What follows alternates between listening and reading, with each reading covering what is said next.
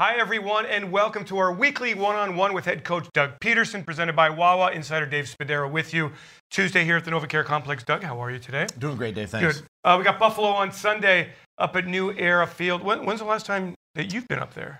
I guess with Kansas City. I was with Kansas City last time I was up there, maybe in 15. What's that football environment like? I tell you, it's a great environment. It's loud. You never know what the weather's going to do. Especially this time of year. It could be cold, could be windy, could be sunny, could be cloud, whatever it might be. Could be even snow this time of year. But I'll tell you what, it's really a really good, great football environment. We got a 3-4 football team here looking for answers.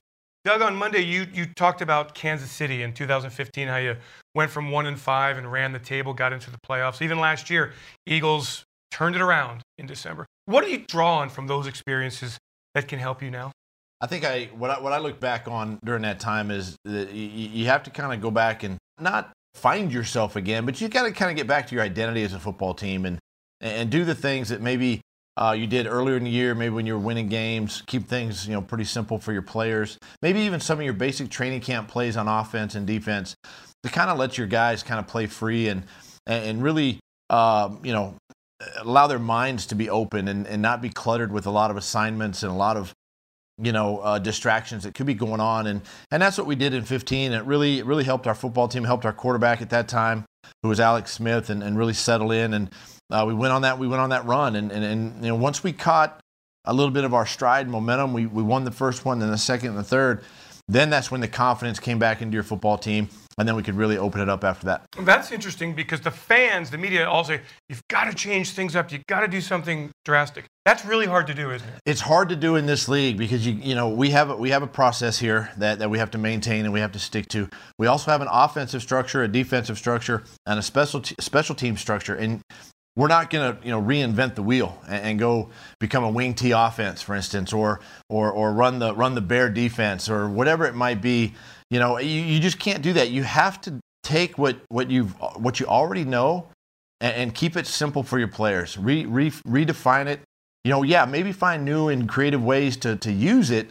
But you really can't make a ton of changes that way right here in the middle of the season. You're the play caller. Does this idea kind of send you into a situation where you're more, not conservative, but you kind of go back to, you got to go back, look at things that have worked so far? I mean, how does it actually? But it's not a conservative mindset. I mean, even when we made that run back in 15, we weren't conservative. We still maintained our aggressiveness. We still did we shot the ball down the field. We did the things that way. But what I mean is maybe even we kept our formation simple. We kept all the motions and shifts and all the moving parts that make guys have to think. We kind of kept those sort of, stagnant so the guys could just line up and play. But that doesn't change your aggressiveness as a play caller, and we still got to maintain that. Players are in today, Doug. What have you seen from them? What is your message to them? Message is basically, we control our destiny every single week. We got to go 1-0 this week. Yeah, we haven't played our best football in the last 2 games. I thought the Minnesota game, we had some opportunity there. We actually played decently for a couple of quarters in that football game. Last week, no, that was an embarrassment. That's not Philadelphia Eagle football. That's not how we work and prepare. And we just got to flush that. We got to put it behind us. We got another great opportunity against a good football team, a 5-1 Bills team on the road again. The guys are really they understand what's going on. And for me, I think as head coach I got to put that out in front of them. They got to see what's happening, but at the same time, I've got to give them sort of an insight as to where we're headed, what we're going to do, how we're going to get things changed, and move forward from there. You used the word confidence. Do you sense a lack of confidence? How do you feel about the players believing in themselves, the scheme, the coaches, the play calls, everything? I see the confidence in the players. What you have to kind of guard against is when something bad now happens in a game. That can't be the deflating aspect of the game, and the game goes the other direction. If there is a turnover, we can't like dwell on it and go, oh no, here we go again. Or if the opponent scores, we can't say, man, we're down 7-0, 10-0, whatever it is. Though obviously with that could possibly happen again. We understand that, but the confidence is that we're gonna overcome that. We got to maintain that, and whatever happens, whatever comes our way, we're gonna handle it. We're gonna be better for it. We're gonna learn from it and try to overcome it and win the game. Isn't it interesting that you find out about your team not during the times when everything's going great? Because it's easy to feel confident, to feel like it's just going to go your way. But when times are tough, you really do find out what you have. It's really easy to coach and play when you win. It covers up a lot of things, and a lot of mistakes can be covered up through a win. Now's the time when you really find out who you are, what the character of your football team is, the resiliency of your football team. One of the things that I've always said about this team is this team does not quit. They're going to play for 4 quarters. They're going to play for 60 minutes. Even in that defeat the other day, they continued to play for 60 minutes, and that's always going to happen here. Is, of course, as long as I'm here, that's going to maintain that attitude will maintain. But what you find out is the character of the football team. The leaders begin to rise, and they're the ones that take over the football team and say, "Hey, enough's enough. We got to stop,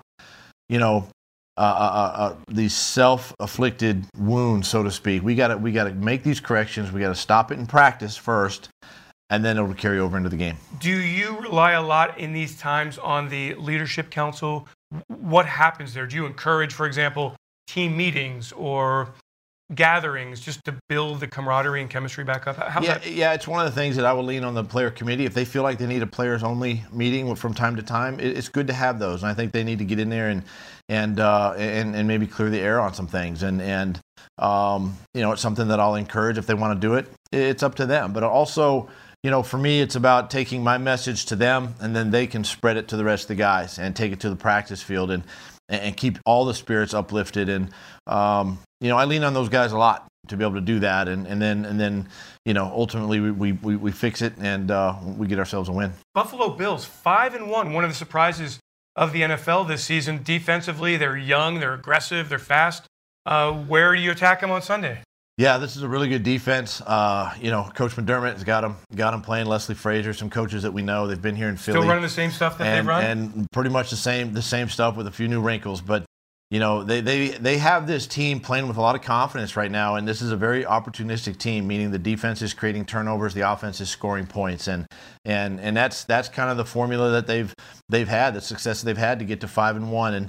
And, it's a team that, very similar structure to what we just saw against the Cowboys. They got a couple edge pressure pass rushers that are really good rushers. And then I think this is probably one of the more athletic linebacking groups that we've also faced, even the Cowboys. And this is a really good linebacker group.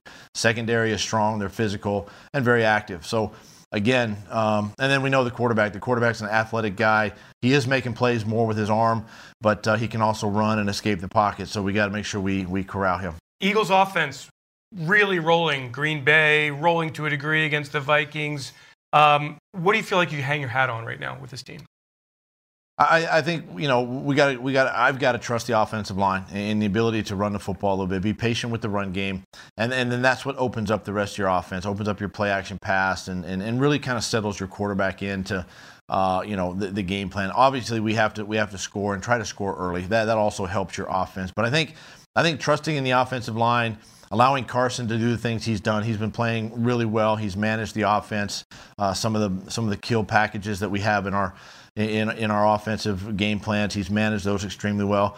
And then find creative ways to get our guys open down the field and continue to take shots. But I think initially we got to use that offensive line and our tight ends and really focus on that as a weapon in our offense right now. It really is incredible in this world of analytics and statistics.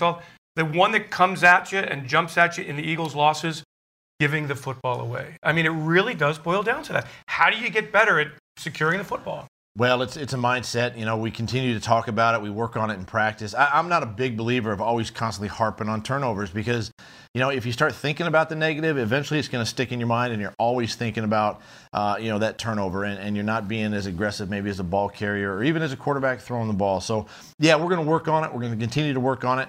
That is one of the keys to winning games, having success in this league is giveaways and takeaways, and we know that our defense, we need to create more turnovers on defense, and then obviously and offensively we can't turn the ball over to have success, and that really hurt us the other day in Dallas with those 2 early turnovers. Doug, do you feel that the team has that sense of urgency that you want to see?